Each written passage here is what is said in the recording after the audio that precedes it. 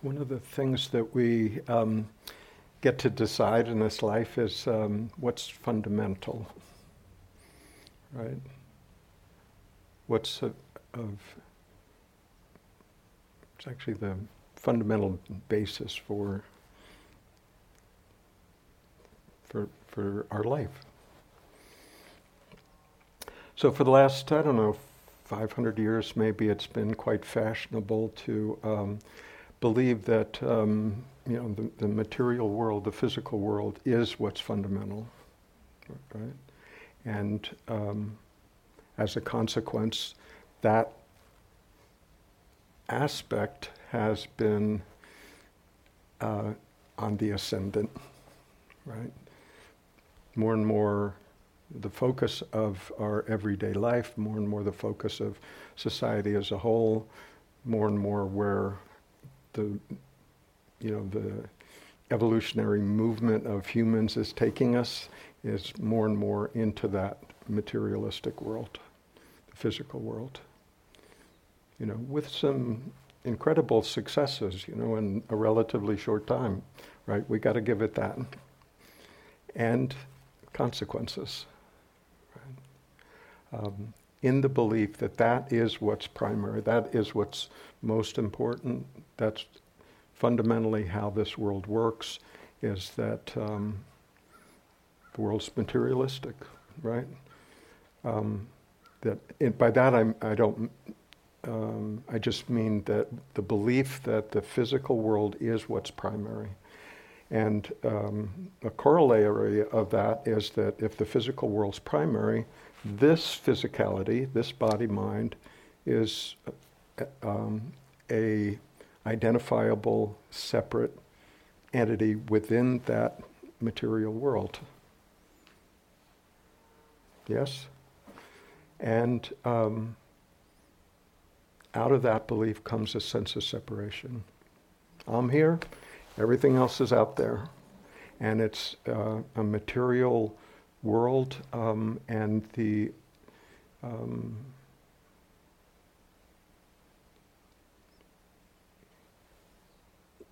what will give me pleasure in this life is what's important, and what I want to do within this time that I have is to extract as much pleasure as I can from being in the world, however I define that.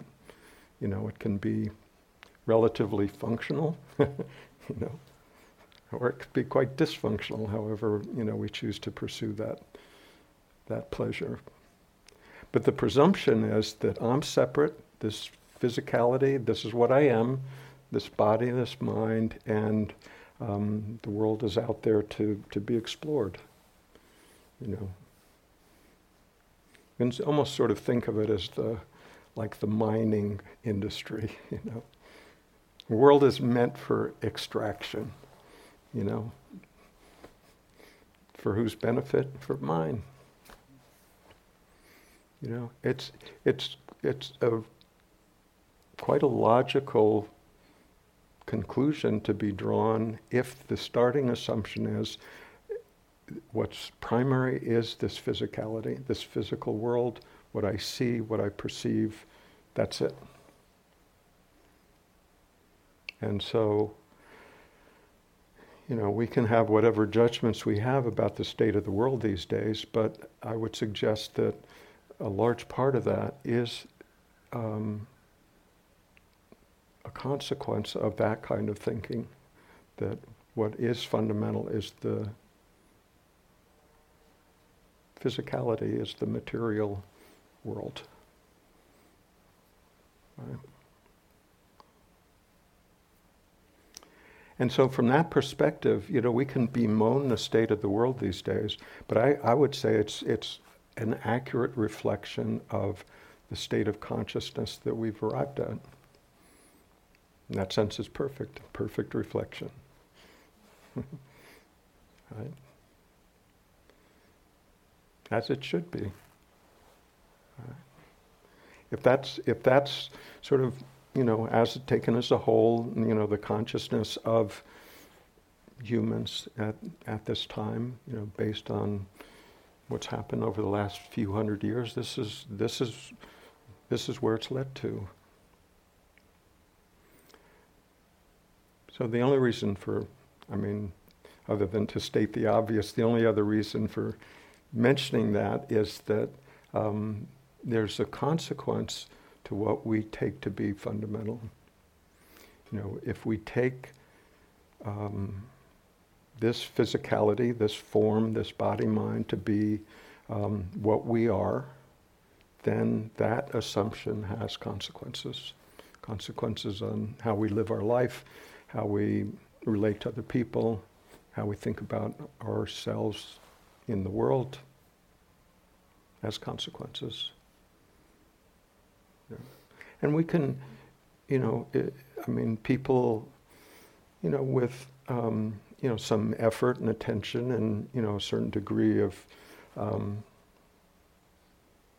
authenticity and integrity, can do that fairly well. That's great. But then it still begs the question, is that the entirety of it? And if the assumption is, yes, that's what I've got to work with, I've got this body, I've got this thinking mind, and, my job is to make the best of it.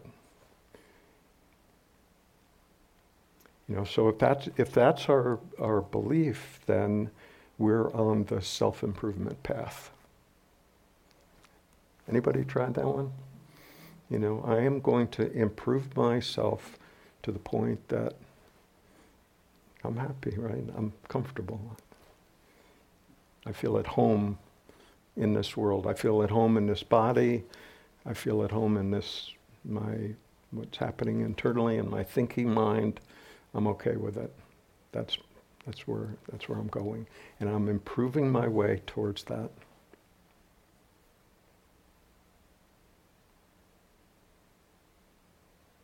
Okay, good. Anybody get there yet? Where it just feels like, yeah, finally, I feel just complete. Everything's good.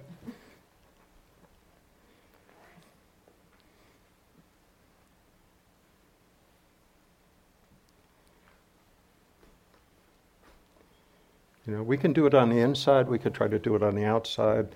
We can try to change society and elect the right people and change the laws and all of that. But it's still based on the underlying assumption that what we've got to work with is this material world. Material out there that I see, material here. That's what we're working with. And that's the journey that we're on. And the difficulty with that is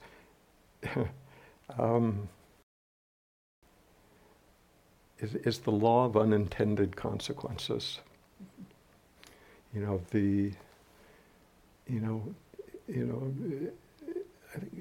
think in general, not entirely, of course, but in general, people think that they're doing things for the betterment of themselves, betterment of the society, working towards some greater good.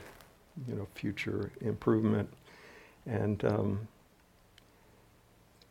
but again, when the underlying assumption is that this is the entirety of it, the results speak for themselves, right? But the underlying assumption is still an assumption. It's an assumption that what is fundamentally real is this. This is what science has insisted on. If this is sort of the generally accepted yardstick for determining what reality is, science.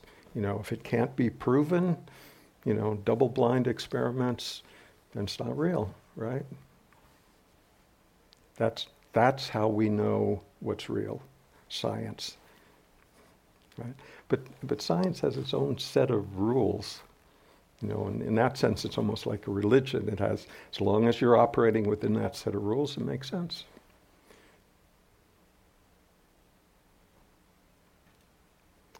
But it leaves out things that we, when we stop and think about it, it leaves out things that we know are more important than that.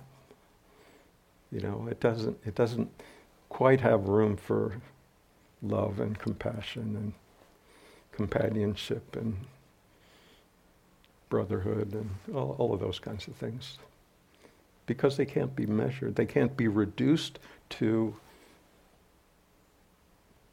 material existence. So, and then lately, in the last 100 years or so, science has begun to struggle with this problem of consciousness, right? So it's like they don't quite know what to do about that. The assumption has been, the brain has a lot of cells up there.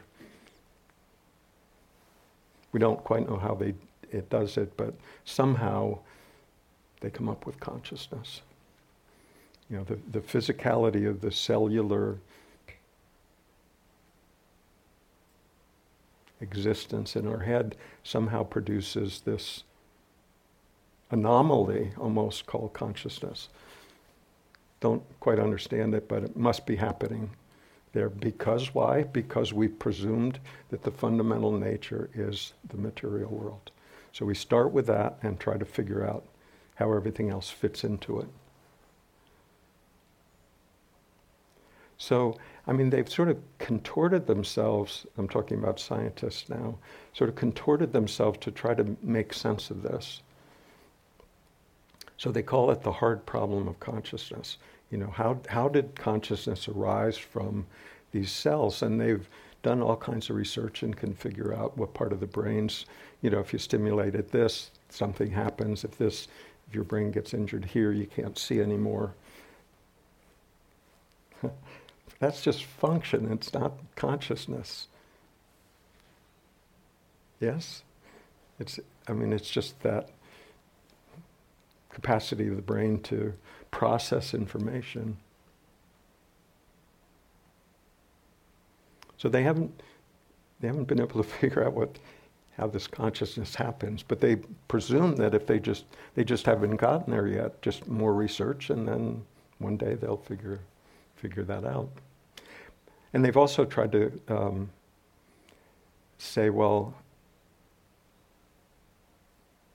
than consciousness being outside of science or outside of the material world, they just say, everything's conscious, right? Humans are, animals are, plants are, rocks, atoms, everything has some degree of consciousness. But that's just total speculation, right? It's starting with the assumption that what's fundamental is the material world, and then we try to force some concept on it that will sort of maintain the underlying presumption that what's real is the material world. So one of the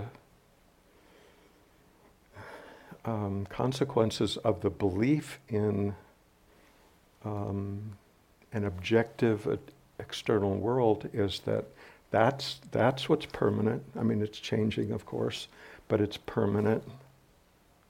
And then me, as a separate entity, sort of enters that material world for some period of time, and then exits stage right, and so that's the working model.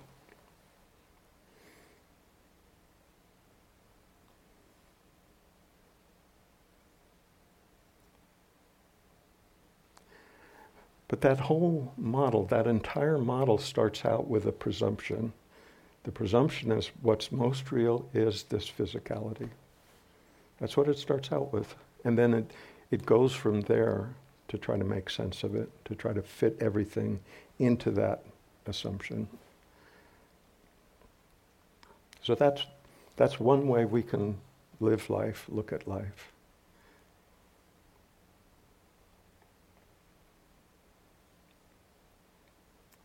But like I said, when we do that, that has consequences. that line of assumptions. So the question is there another possibility? Is there another way of looking at what's happening? And what I'd suggest is that the other way of looking at it is to, rather than look to science or philosophy or whatever to sort of tell us what is, how things work, is that we can check it out for ourselves. You know, I mean, we have the unique opportunity of actually existing within this existence. So if we go outside of ourselves in hopes that, you know, a scientist or philosopher or culture or someone else will tell us how things are, we have the unique opportunity of actually being what it is that we're trying to investigate. So why not use that instrument, you could say, to check out for ourselves what this is really about.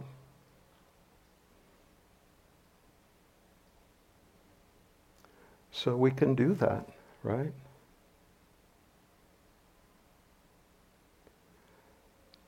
So when we notice what's happening, one of the things that feels elusive but is actually ever present is just this capacity that we all innately have to experience things, right? To notice whatever it is that's happening. I mean, we can notice things, you know, on the outside, so to speak. We can notice things on the inside. We can feel things that happen to these bodies. We can notice what we think, what we feel. But that capacity to notice all of that is our everyday experience, is it not?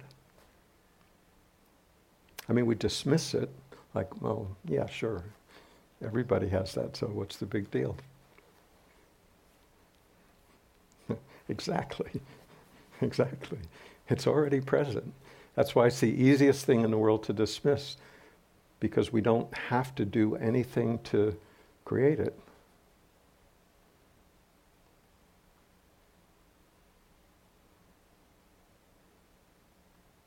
But isn't that our actual direct experience? Every perception that we have about what appears to be this, you know, solid outside world, you know, magnificent creation, incredible. Our only experience of it ever is within what we perceive, right? So we can take, let's just take the sense of seeing, right? We can all look down and see the river. I think you can see it from back there, but anyway, it's there if you can't. And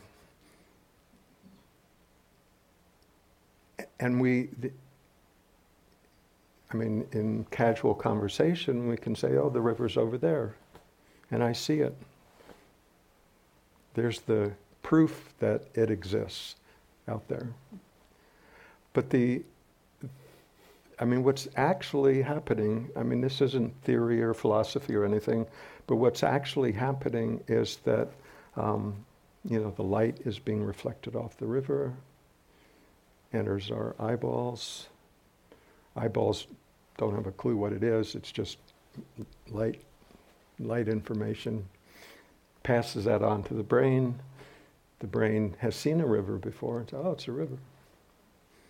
It sort of somehow very mysteriously reconstitutes that image of, a million bits of light entering our eyeball, reconstitutes it in the brain. But if there were no one at home to know that was happening, You wouldn't know if the river was there or not. You wouldn't know if you were there or not, right? If there's no one home. Sort of be like having your TV set on at home and you went to the store.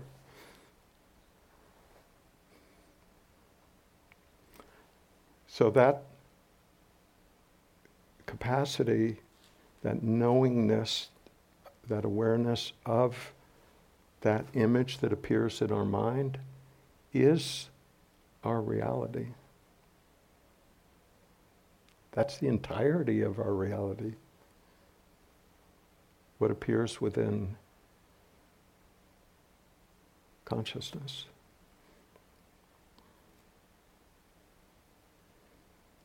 So then we can ask again, well, what's really fundamental? You know, is it the river or is it this awareness? If it's the river, then we're still back in the material game, you know, where everything's reduced to the material fact. One of the material facts is that this body-mind will age and will one day die. That's a given. Right.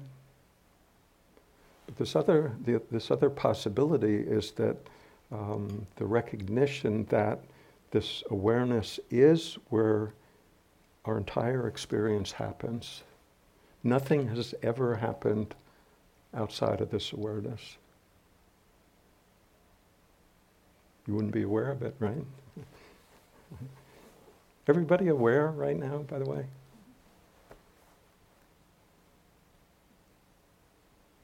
So that's the awareness that I'm talking about. I remember when I first started going to listen to Adyashanti, one of his favorite phrases was garden variety awareness, right? Everyday awareness. And I for the first, 8 or 9 months, I was listening to him. I listened to him a lot, like several hours a day. And I don't know how many times I heard that expression, garden variety awareness. I don't know, maybe 100 in those 8 or 9 months. And I don't know, maybe it was the 101st time it was like, oh, you mean that awareness? You know, that awareness that's sort of always present, always has been. You mean that? I was looking for some other kind of awareness. I was looking for some kind of special awareness, you know, spiritual awareness, pure awareness. I mean, it just totally surprised me. It's like, oh. But that's the awareness that I'm talking about. I'm not talking about anything that's not fully present already. So the awareness that's functioning in everyone, including everyone here, at this moment and at all times, is already complete. There's not gradations of awareness. I know in spirituality they talk a lot about becoming more aware. Awareness is fine. It doesn't need our effort to improve it. It's complete already. I think what people maybe unintentionally mean by becoming more aware is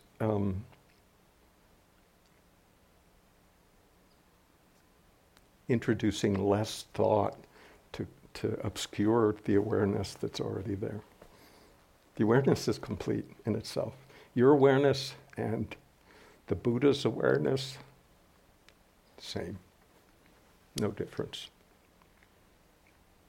Utterly the same. Already.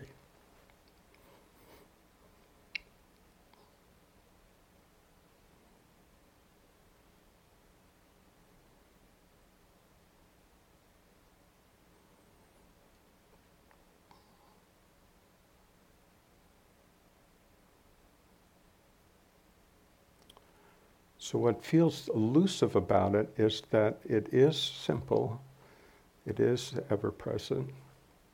It is already present. So we can disregard it.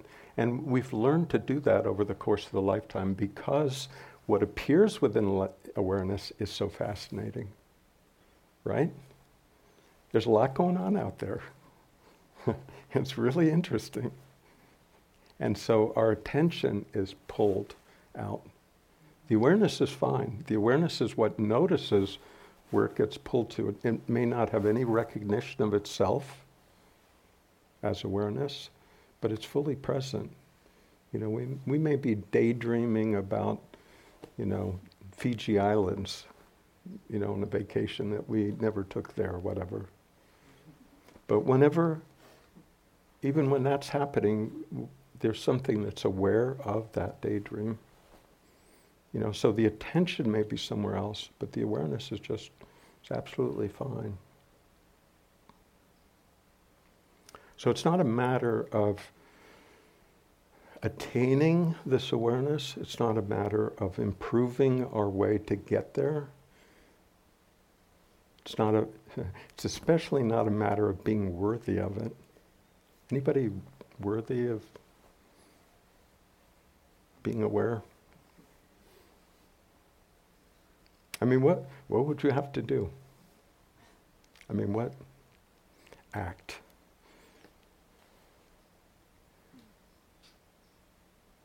To earn it, to be worthy of it. So that's the gift, right? The gift's already been given.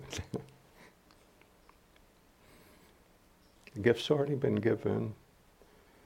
The only real question is whether we'll receive it or not, recognize it or not.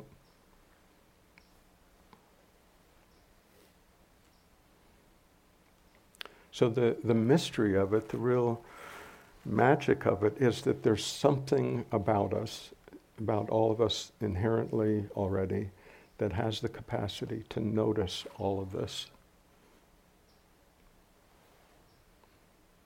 I mean, that's pretty cool, isn't it? You could have exactly the same life as you do now and not have this awareness. Just what would it look like? I mean, it would just be going through life in zombie-like fashion, right? Same things could be happening, but if there was nobody home to notice that,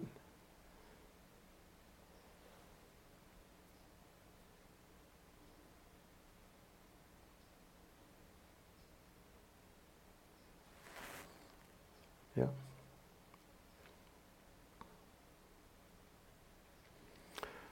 So when we look for ourselves and see what's actually happening just firsthand, rather than relying on, science or philosophy or culture to tell us what's important, but if we look at what is our actual direct experience, we can see that this awareness is fundamental. And from that perspective, what does the world look like?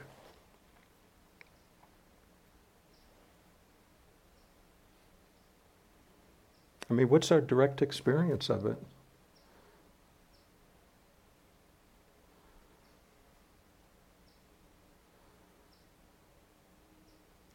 I mean, it has several characteristics, right? Every moment's a little different, always changing.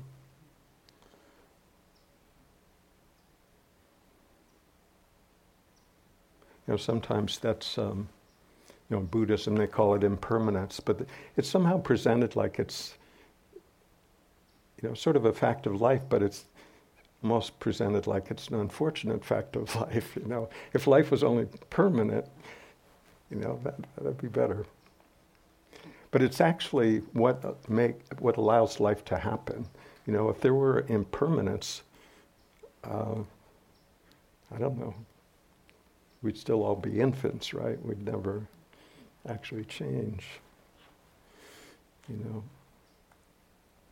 the acorn would never become a tree. I mean, nothing would happen if everything was permanent. So, yes, it's impermanent. Everything's changing all the time.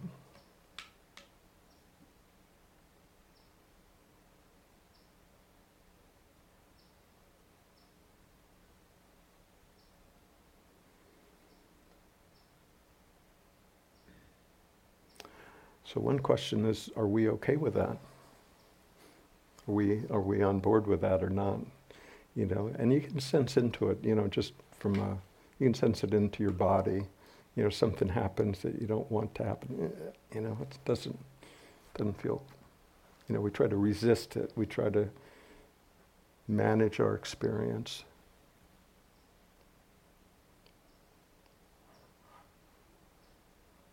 And that's fine. I mean, that's sort of natural. But the question is, how quickly can we come into acceptance of what's happening? It's like life is happening, and then I'm judging whether that's okay or not. Like it's somehow, I've assigned myself the role of deciding whether life is headed in the right direction or not. That somehow I've promoted myself to God, right?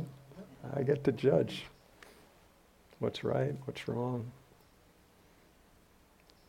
how somebody else should be, how I should be, how the world should be. It's my role.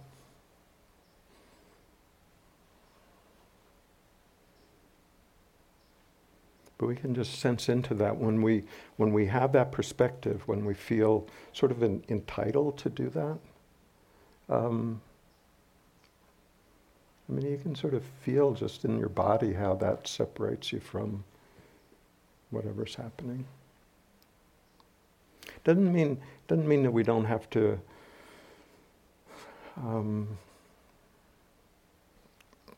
act, do things. It doesn't disable us from functioning in the world, but it removes our opposition to what's happening.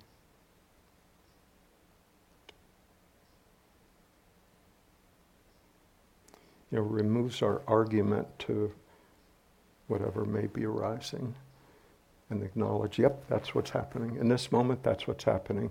So it gets rid of all the energy that could be spent arguing with that.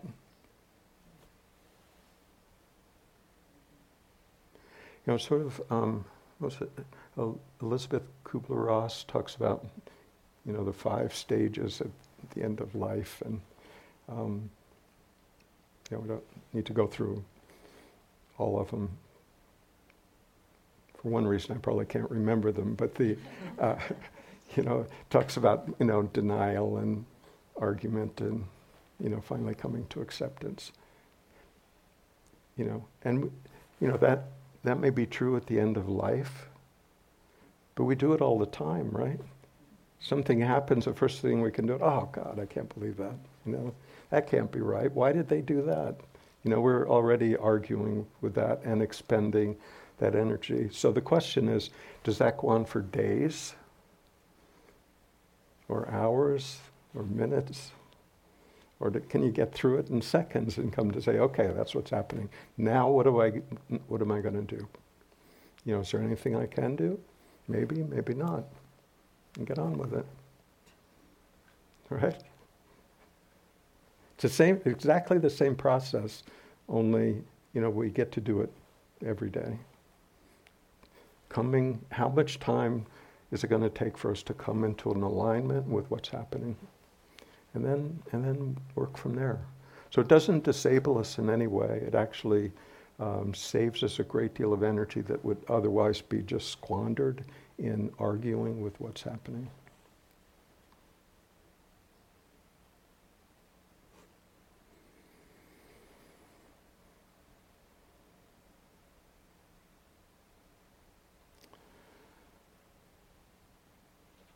So when this awareness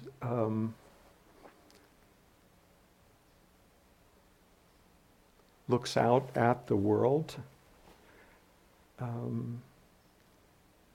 from awareness and recognizing that what is actually our experience, how that experience always presents itself is moment to moment,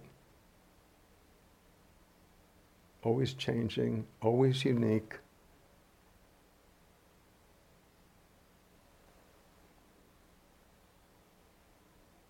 Never to be repeated.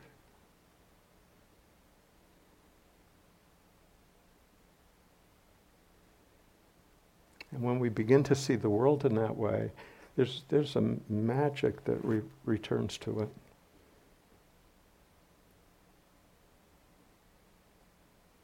We don't see it as sort of a fixed outside world that we stand apart from.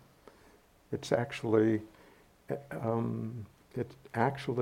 our direct experience is that it is happening within what we are. Yes? No? Isn't it? Everything that we've ever experienced in our entire life happens within this awareness. Only ever happens in the moment, and it happens as appearances within this awareness. And that's the beauty of it, that's the magic of it. That's also the freedom of it, because we get to participate, and yet this awareness is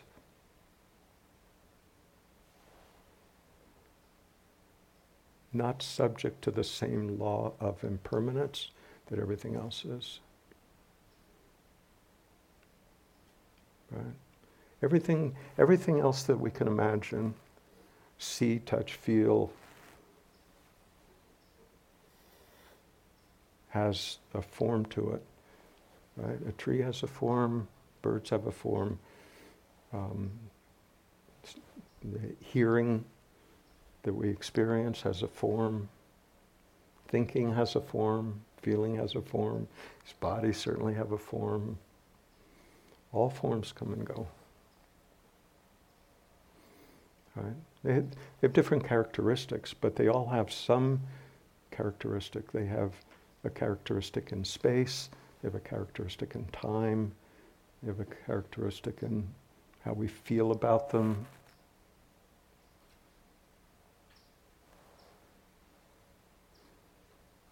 So that's all on this side of the ledger over here. And on the other side is consciousness. Consciousness is the one thing that doesn't have a form. Formless. Right? We talked about that earlier. No form, no shape, no size. It's been there for as long as we can remember.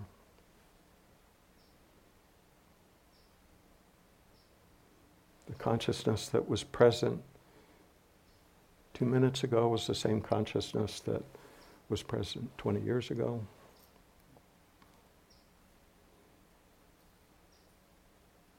Not subject to change.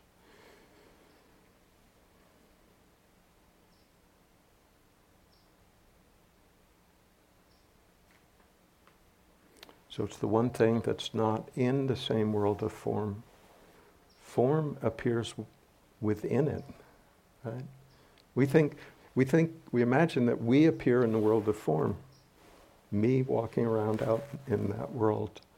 But the reality, our own direct experience is that the world, everything we've ever experienced happens within this awareness that I am, that we all are. It's not true.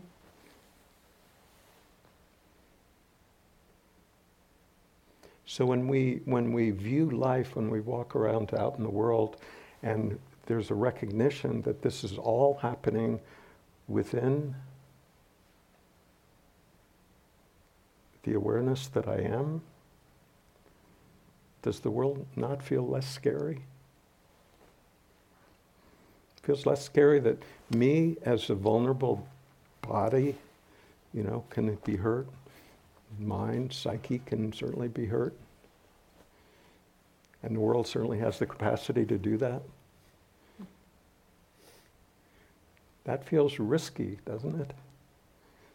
But when the recognition is, no, what I actually am is this awareness, and everything I see, everything I've ever felt, tasted, touched, experienced, happens within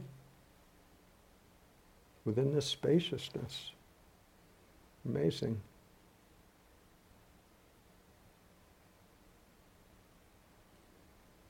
It changes.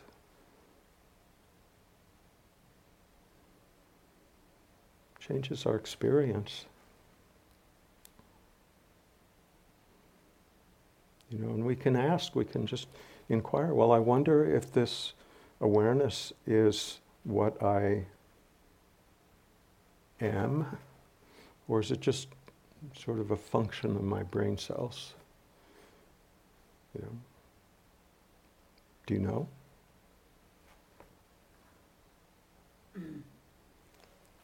Good. Good. It's good to acknowledge that. Okay, I don't know. But it's a worthy question, right? So I'll just leave it as a question. So none of this is about answering conceptually. Well, so-and-so said that it's, what I am is consciousness, so I'll go with that. That's actually not helpful. What is helpful is to really sit with the question. The other night we were talking about good questions. So this is a good question. Like, I wonder if what I am is actually consciousness. I wonder if that's actually true. Could that actually be the case? And the first step is to acknowledge, well, I don't know. I've been taught that, no, that's not true. Most of, 99 point whatever percent of other people believe, no, what consciousness is a product of the brain cells. Why do they believe that? Because that's what they were taught. But we have the opportunity to actually look for ourselves, like, when I actually, here I am in the right smack in the middle of existence, and I have the opportunity to be in this body-mind, and so I'll check it out for myself. I don't have to go out to depend on somebody else's body-mind. I've got one here. I can look here. Right? It's an opportunity. It's sort of like the difference between sitting in the front row seat, or sitting, or watching it over closed circuit TV,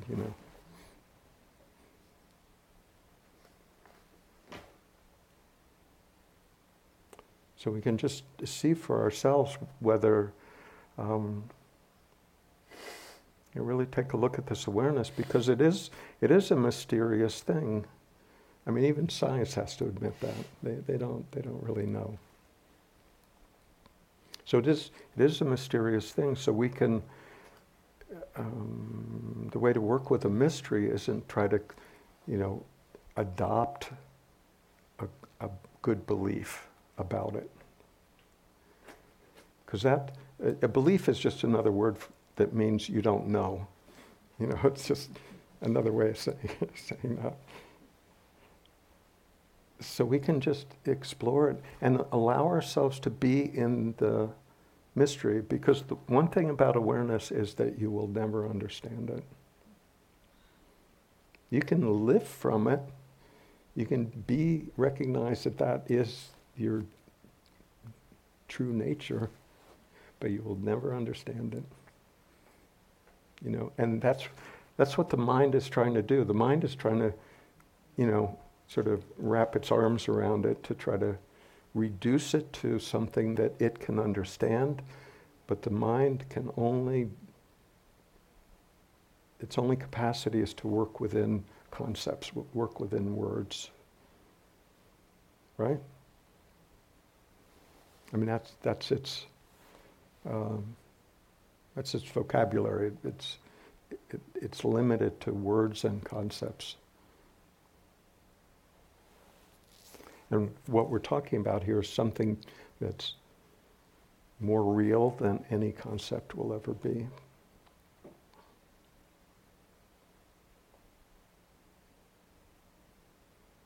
So in order to access that, to become familiar with that, we have to consent to going beyond the mind.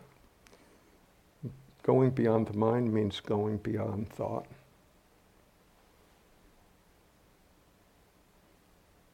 Doesn't mean that we have to make thought stop. That's a whole different ballgame. We don't have to. You don't have to spend the next 25 years trying to do that. You can allow the mind to sort of chatter in the background. It's sort of like when you get onto the elevator and they're playing, some, third-hand rendition of some song you used to know. You're not looking to it for inspiration, right? You're not looking to it to be uplifted. It's just something to occupy your mind for the next 30 seconds. So you can just allow but you don't get pissed off at the elevator music, right? Well, I guess you could, but it's unnecessary. Yeah. Yeah. Yeah. So it's sort of like that. It's the mind will continue to talk to itself. And if we oppose it, it'll talk to itself louder. It's the way it works. Because we're energizing it by our opposition, which is just another thought. So we're arguing with ourselves. That won't make it more quiet. What'll actually settle it down is just leave it alone.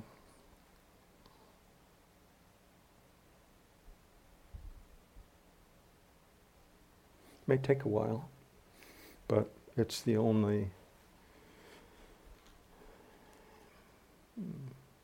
really permanent way to deal with it. It may still talk to itself occasionally, but if you're not opposed to it, it's not a problem.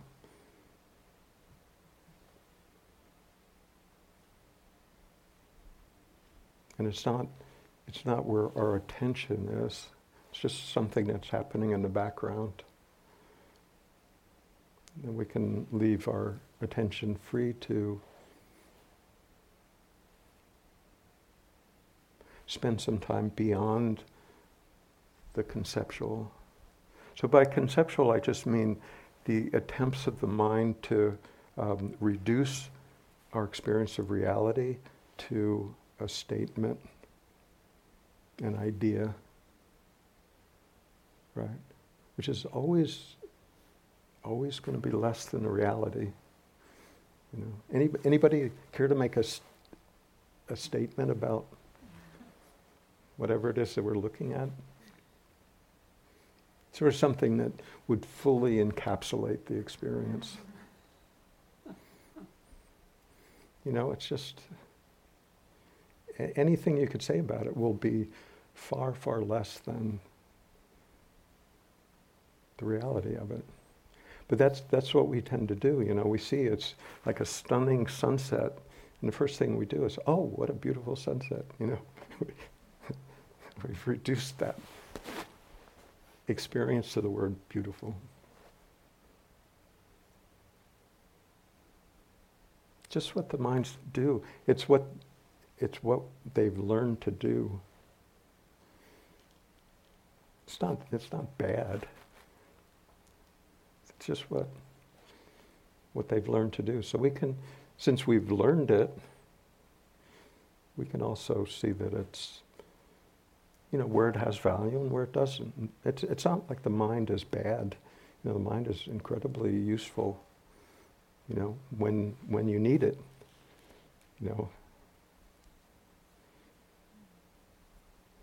It's just like a shovel is a wonderful tool when you need a shovel. If you need to make a phone call, it's not the right tool. So we're not saying anything bad about the mind. It's not the bad guy in this spiritual endeavor. It's just, it has limited, it can take us to a certain point, but not beyond that point. And the point that it can take us to usefully is using it to see what we're not. That we can use it for. To see all the ways that we've identified ourselves as being, I don't know, lots of ways. I'm a happy person, I'm a honest person, I'm a judgmental person, I'm a this or that. And we can look at all those different, or we could look at our profession, we could look at our, political affiliations, we could look at all kinds of things. And we can see that, yes, on a conventional level, those things are relatively true. But is any one of them really who I am? I mean, the entirety of what I am, the reality of what I am, is it? And we can see, we can just, use our thinking capacity and say, well, yes, sometimes I am judgmental, that's true. But a lot of times I'm not. So a statement like that is, at best only partially true, not entirely true. Or I am a fair person. Always? Well, not always. So we can see any way we characterize ourselves.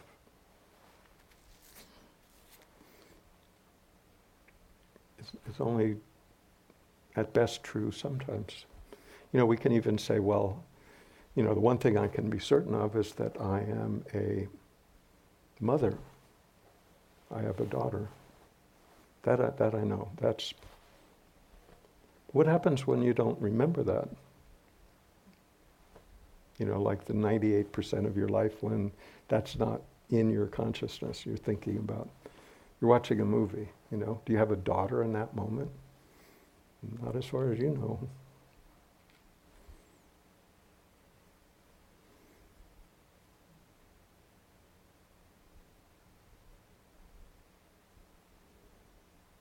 And that's, we can, see, quite easily that is where life happens in this moment. It's the only place it ever happens. For all the times that spiritual people try to be in the now, anybody ever succeeded in being anywhere else?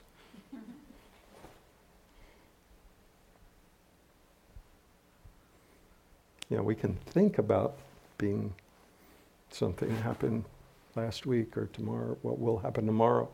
But the only time we can think about that is in the present moment. It's inescapable.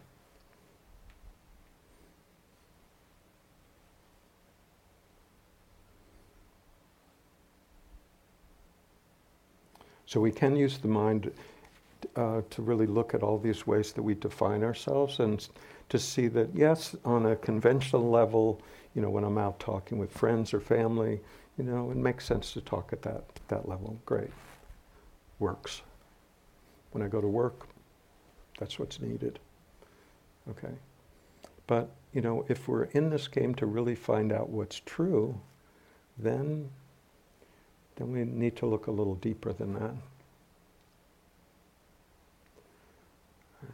And that's what we get to choose, all of us. Whether we're in spirituality or not, it's really all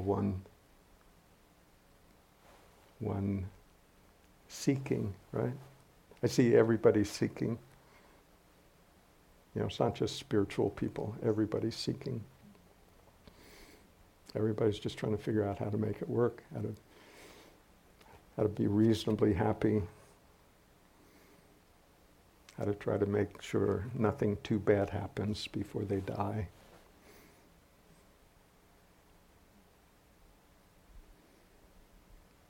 And all different ways of doing that.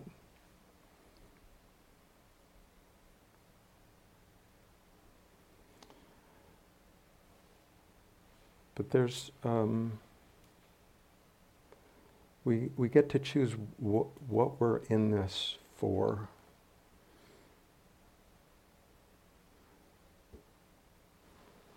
One way spirituality can be used is just to feel better. You know, how do I get enough out of this that I feel okay? You know, life looks better. That's okay. I mean, that's probably how most of us got into it. You know, just looking for a little peace, a little happiness, a different perspective.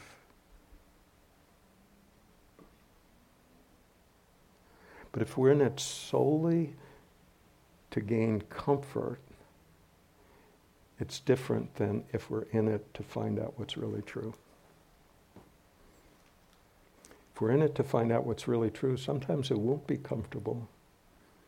Sometimes, you know, we'll get dragged through the swamp. Just, you know, to see something that we may not want to see. Be willing to look at something that we may have not wanted to look at before. And at that point, it makes a difference whether we're in it for our own comfort or whether we're in it for finding out what's actually true, what's really true. It makes a big difference.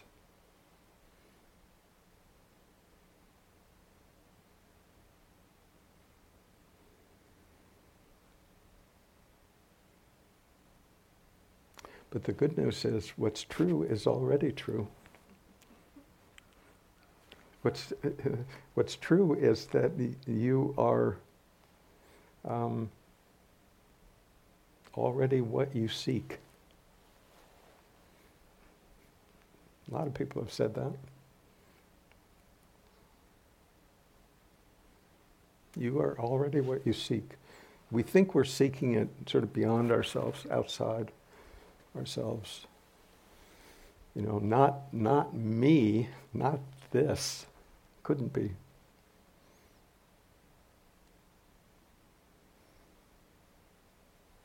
But the good news is that we seek and seek and seek, and then discover that it was there all along.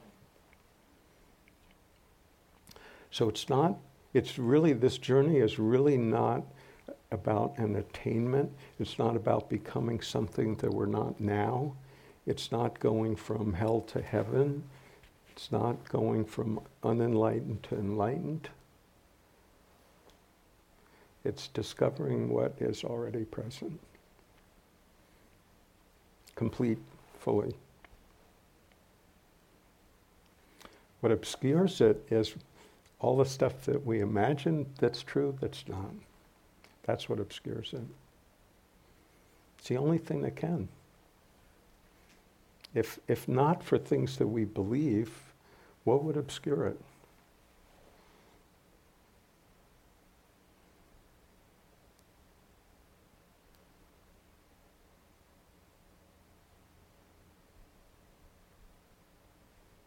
So the good news is that it's not a journey to become something that we're not already. It's really discovering what we already are. And when that is discovered, it's both embarrassing and hilarious. It's embarrassing because, you know, it's like, how could I have missed that for decades? And it's hilarious at the same time, you know, just because it was like this close all the time, the whole time.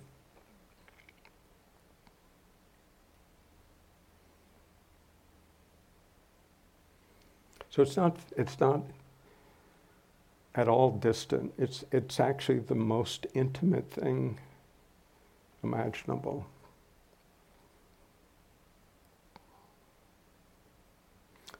That's why it's not out anywhere.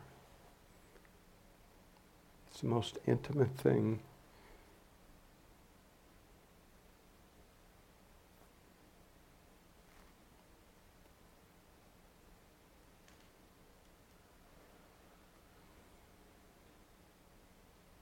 And we miss it because we keep looking out there.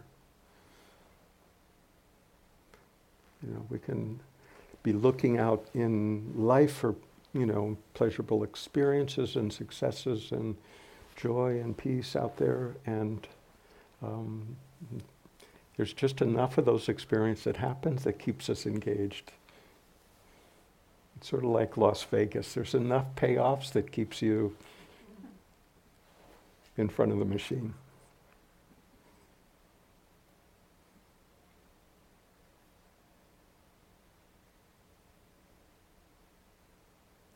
But with this, the recognition of what we truly are, there's a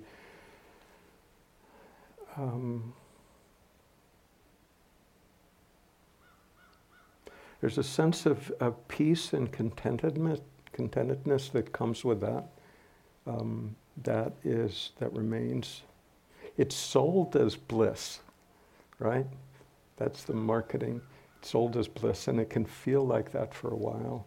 But it settles down to contentment. Eckhart Tolle talks about that. He said, when he first woke up, there was bliss, mind-blowing bliss. But he said it was only in comparison to what I was experiencing before. That after a while, I realized that was my natural state. And then it settled into contentment.